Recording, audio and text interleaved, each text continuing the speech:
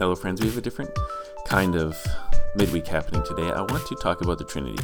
The last sermon I did, I felt like I botched a description of the Trinity, so I want to take a bit of time and do a better job of talking about it here.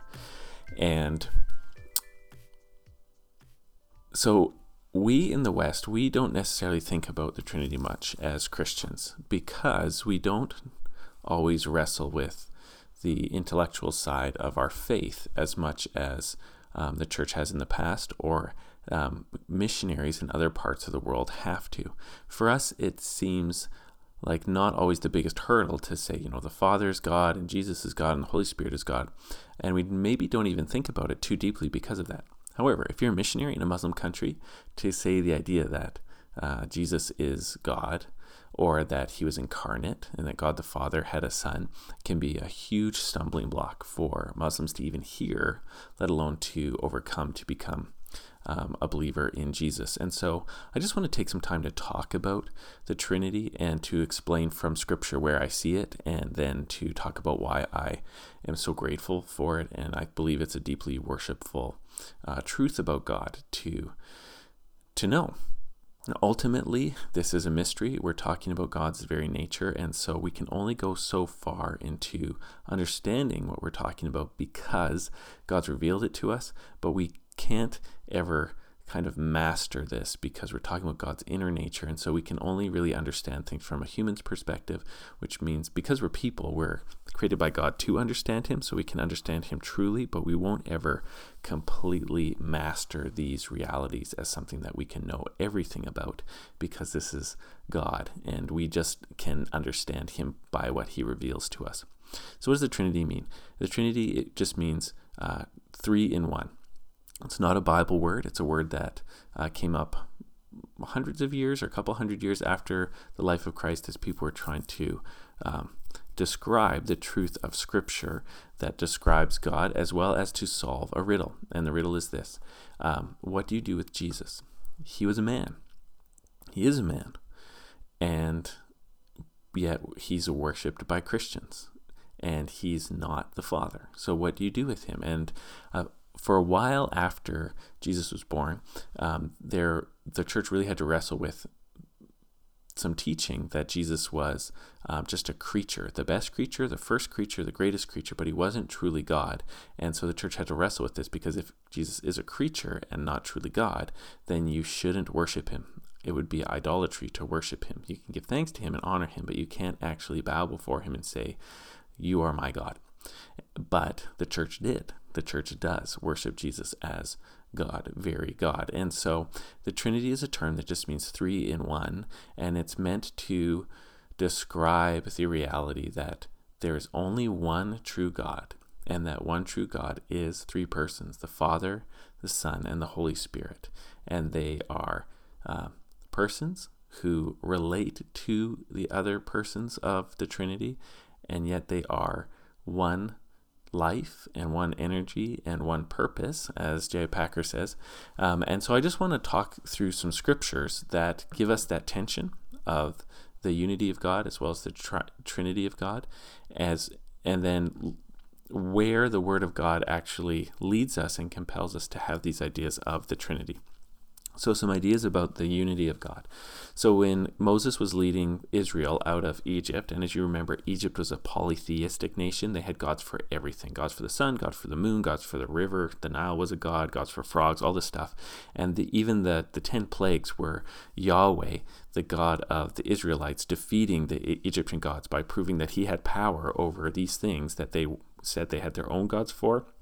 And they worshipped as gods, but actually Yahweh came and completely overpowered them to prove that he is the one true God. And so when Moses led them out to the desert and gave them God's 10 commandments, God's 10 words, he starts off by this, and the Lord says through Moses in Exodus 20, verse 1 and following, "And God spoke all these words, saying, I am the Lord your God, who brought you out of the land of Egypt, out of the house of slavery. You shall have no other gods before me." And so when God is liberating his people, the first thing he says to them is that I, the Lord, am your God, and there's no other gods for you. And so this is the demand of monotheism. There's only one God, and he alone deserves worship. And God proved that he's the only God by defeating all the false gods and idols of Egypt. And his first demand of his people is that they should have an exclusive worshiping relationship with the Lord, Yahweh, the Lord God. And this monotheism, which it means just there's only one God, is picked up again in Deuteronomy in chapter 6, verse 4, and it's everywhere, but I'm just picking some specific verses. And Moses taught this main theological confession to Israel in Deuteronomy 6:4, and this is one of the main confessions of Hebrew faith, where you say, it's called the Shema Yisrael, which in English is translated, "Hear, O Israel, the Lord our God, the Lord is one." I'm going to try to remember that. I think it's Shema Yisrael, Adonai, Eloheinu, and Adonai Echad, which is Hebrew for, "Hear, O Israel, the Lord our God, the Lord is one. You shall love the Lord your God with all your heart, with all your soul, and all your might." And so here is this, again, command in Deuteronomy to be a monotheist, to believe there's only one God, that the Lord is one, and to be completely devoted in all your worship to him. You shall love the Lord with all your God and with all your heart. So the true God came and rescued his people and commanded them to worship him alone, to the exclusion of all other things all other creatures or all other things that would claim to be God. So there's the beginning of reality, and this is the truth. And however, when Jesus comes, we are presented with this person, this man who is more than a man and is even elevated to the status of God. Or not even elevated, but is taught to be God.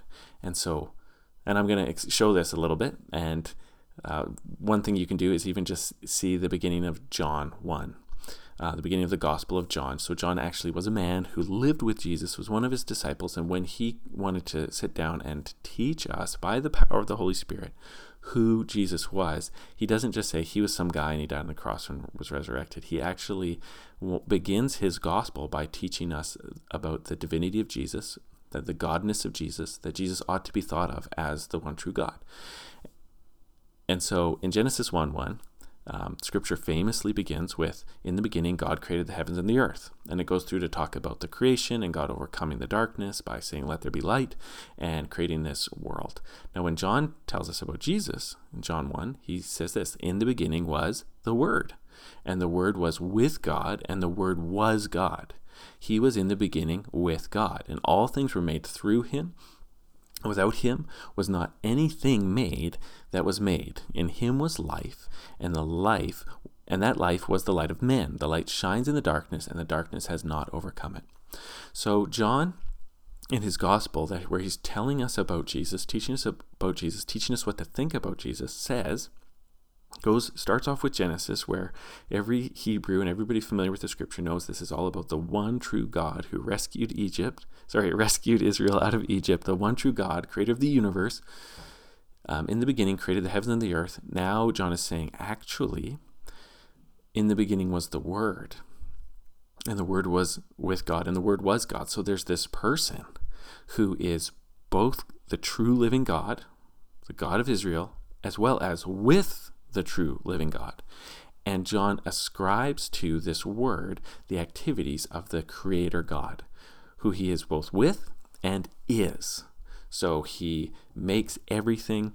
And even this is a great verse in verse 3 here. For anybody who would think that Jesus is a creature, John actually says everything that was made, so all creatures were actually made through the Word. So he didn't make himself, and he wasn't made, or else he would be something made. He would be a creature. So he's not a creature. He actually made all things, which presents him as the one true God. And yet he's with the one true God. And so John is beginning his gospel, and he's going to explain very clearly that the Word is Jesus, this man from Nazareth, this relative of John the Baptist, this disciple maker, this miracle worker, this man who goes to the cross and is raised from the dead. He's the Word who is with God and is God.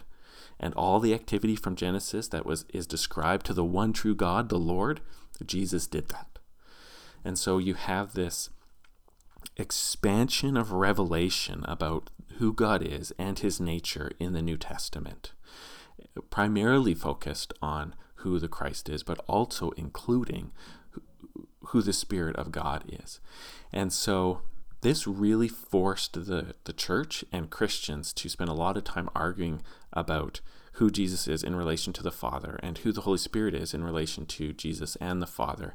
And they rightly, I think, scripturally came down with the idea of the Trinity, that all three persons of the Trinity are God, are equally God, and at the same time, they are the one true God. There is only one God, and that one God is the Father and the Son and the Holy Spirit. And each of them is everything it means to be God. And so they said something to that effect. I'm paraphrasing it, but the church came to this conclusion that was a faithful reading of Scripture that also guarded our worship of Jesus and the Holy Spirit as God, and that we're not idolaters for elevating them in our worship. So one of the things I love to see in Scripture is places where the Bible holds together the three persons of the Trinity, acting in unity as the one true God in the world and in salvation. So this is what I mean. In Matthew 3:16, we have the story of Jesus' baptism. And let me read it for you. It says, "When Jesus was baptized, immediately he went up from the water, and behold, the heavens were opened to him, and he saw the Spirit of God descending like a dove and resting on him. And behold, a voice from heaven said, 'This is my beloved Son, with whom I am well pleased.'"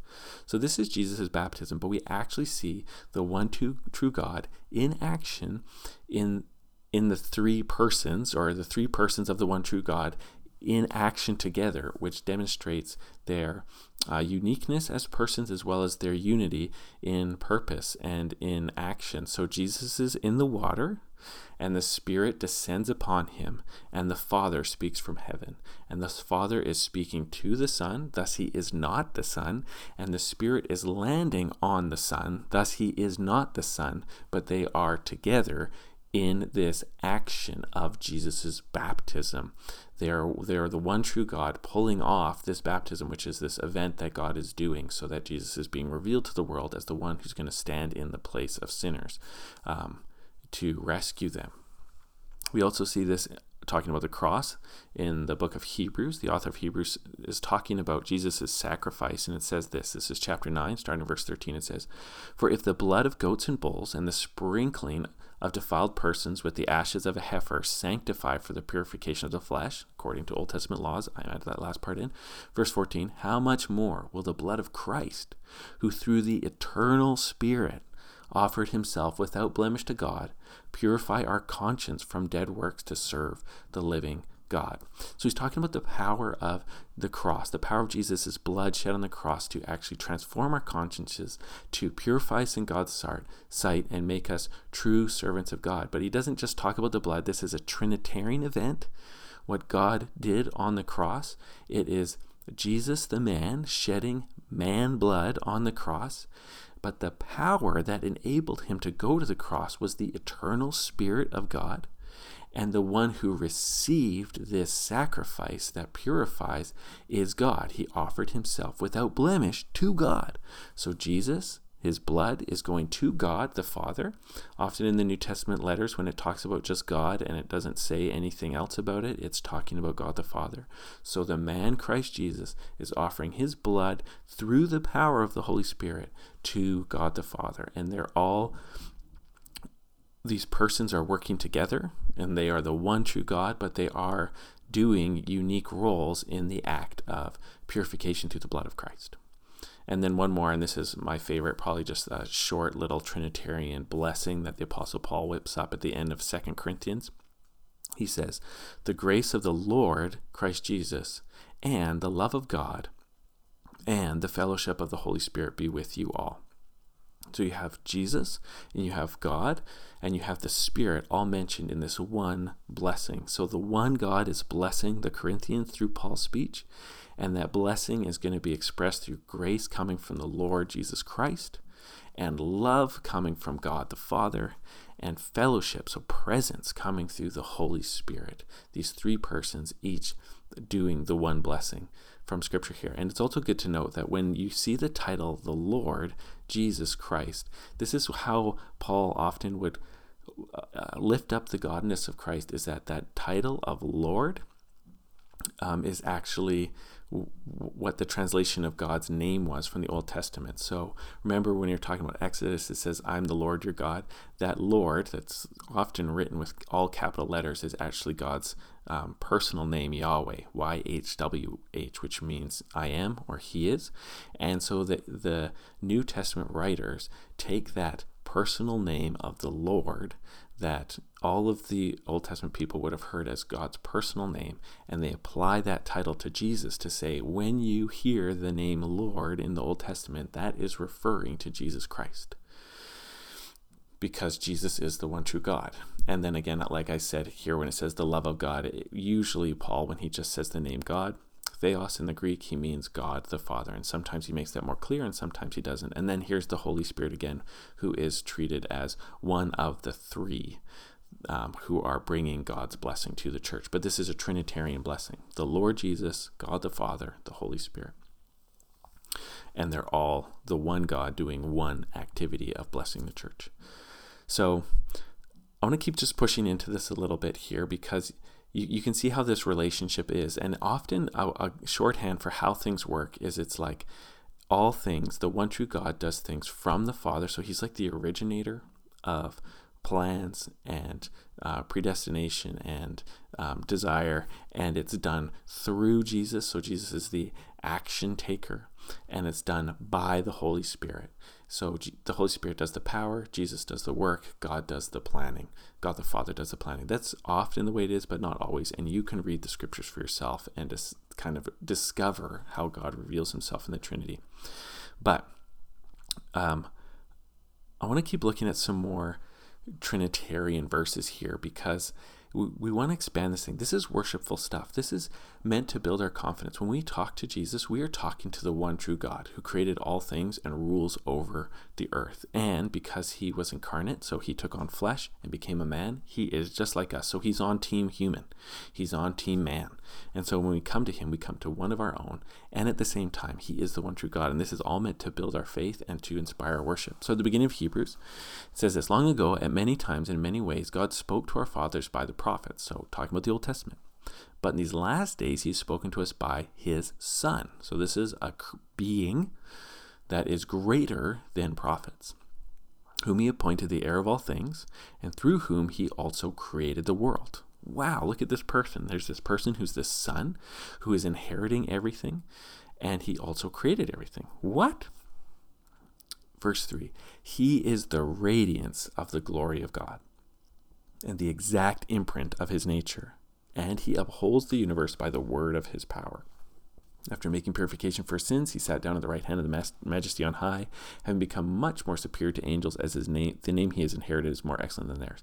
So we have in this introduction, like the first thing the author of Hebrews wants us to know, almost like John, is that I'm talking about this person who went to the cross. He purified for sins. He was a man and died. He shed blood and is now seated at the right hand of the Majesty on high. But when I'm talking about him, I don't want you to think he's just a person. He's actually the radiance of God's glory and the exact imprint of his nature. And that phrase, the exact imprint of his nature, some theologians, I think there's Jonathan Edwards, used to try to help understand how there could be a son from the Father who is with God and is God. And what he suggested is that Jesus is God's known self coming out from God. Or when God the Father thinks about himself and knows himself, his knowledge of himself is so complete that it is God himself. And so you can see here that when he talks about the radiance of glory and the imprint of his nature, these are kind of metaphors, but they're trying to say that God's self in the Father has come forth in completeness so that it is exactly God the Father himself as well. So everything that is true about God the Father is in the Son, and yet they're separate. And how could this be? And Jonathan Edwards, I think it was him, suggested that God knowing himself is such a complete knowing that everything that is true about God is true about what God knows about himself. Now, that's pushing the outer boundaries of how people can think, and so if that just sounds weird to you, you can leave it to it. But Scripture does say that everything it means to be God radiates out of him like the shining of a sun. And the radiation, the outward shining of his nature is so complete that it is a son that is everything it means to be like the Father. All right. I hope your mind is blown there. At the same time, there is this Holy Spirit. And one of the best passages that talks about kind of God the Father's relationship to the Spirit, and it's not exclusive because the Spirit is the Spirit of the Son as well, but it comes from 1 Corinthians 12, and it's talking about God's hidden knowledge and hidden plan in the gospel. And it says this, starting in verse 10, These things God has revealed to us through the Spirit. For the Spirit searches everything, even the depths of God. For who knows a person's thought except the spirit of that person, which is in him? So also no one comprehends the thoughts of God except the Spirit of God. Now we have not received the spirit of the world, but the Spirit who is from God, that we might understand the things freely given us by God. Now this is one of the cooler passages explaining God's relationship to God the Spirit, and it uses the analogy of our own spirit, like what's that part of you that can think about you? What's that part of you that can analyze what's going on inside of me? How am I thinking? What am I feeling? What's going on inside of me? And he says, similarly, the Spirit of God can search the depths of God and know everything that's going on inside God. And for me, it's like, what kind of being besides God himself could actually search out the depths of God? This is one of the things about God is God is inscrutable. We can't actually know the depths of God. We can't know anything about God unless God reveals it to us. We're dependent on him to speak and to create and to reveal himself. But the Holy Spirit is able to search out all things, all of creation. He knows everything about creation. He searches out, and he can even search out the depths of the Father, because he's the Father's own Spirit. So the Holy Spirit must be God in order to search out the depths of God. But he must also be distinct from God the Father in order to be a person who is searching out a different person or another person. I don't know if difference is the right word, but you can see what's going on here. There's two beings, and their relationship is so complete and united that they must be one being. The same way I am one with my spirit, and yet you can talk about your spirit being separate from the body at death. And so by analogy, that we're made somewhat similar to God, but God the Holy Spirit is everything it means to be God, or else he couldn't search out all the depths of God. And yet he is distinct from the Father, or else he couldn't actually search out the Father. Does that make sense? And other people have talked about how when we meet the Holy Spirit in action, he's described it as like being the love of God. Especially in Galatians, the fruit of the Spirit is love. That's the first and prime thing about the Spirit, is that he's love. And so other theologians have suggested that when God the Father beholds the Son, and God the Son beholds the Father, their relationship to each other, this relationship that is love and joy and peace and patience and kindness and goodness and gentleness and faithfulness and self-control, is so full and so complete as they love each other that it is God himself, God the Holy Spirit. The relationship of God the Father to God the Son is so full and complete that it is God. And it's a divine being. It's the divine being. And they're all interpenetrating. They're all one together. And yet there are distinct persons. And so, you know what? I've pressed the exact boundaries of how much I can even think about this stuff without confusing myself. I have not meant to say anything heretical. But just looking at how Scripture talks about God, you can see that there's the tension between there's only one true God that is worthy of our worship, and we're forbidden from worshiping anybody else. And we are presented with the man Christ Jesus, who is given to us as the Word who created all things and the exact imprint of God's nature, as well as the Holy Spirit, who has all the divine characteristics and divine power. And even in the Gospel of John, I don't know the reference right off the top of my head, but do you remember when Thomas doubts that Jesus is raised from the dead, and Jesus appears to him and says, touch my spear wound, touch the wounds of my hand. And Thomas bows down before Jesus and confesses, my Lord and my God. So he worships him and says, my Lord and my God. And Jesus receives that worship. If Jesus isn't the one true God, then that was an act of sin. Jesus sinned by letting Thomas worship him. The angels don't let anybody worship them. Anytime they bow down to the angels stop them. No. So we have these facts of Jesus being treated as God and talked of as God. We have this fact of the Holy Spirit being treated as God and talked of as God. We have these facts of the Father and the Son and the Spirit being talked about as being united in purpose. And so Christians have come together and talked about the Trinity, the one God who is three persons, united in every single way, yet distinct in their three personhoods, each one worthy of worship and trust and faith. And whenever you're talking about any one of them, all three of them are united in what any one of them is doing. This is our God, worthy of trust, worthy of worship, who we will spend eternity with, to the glory and praise of the Father and the Son and the Holy Spirit. And amen.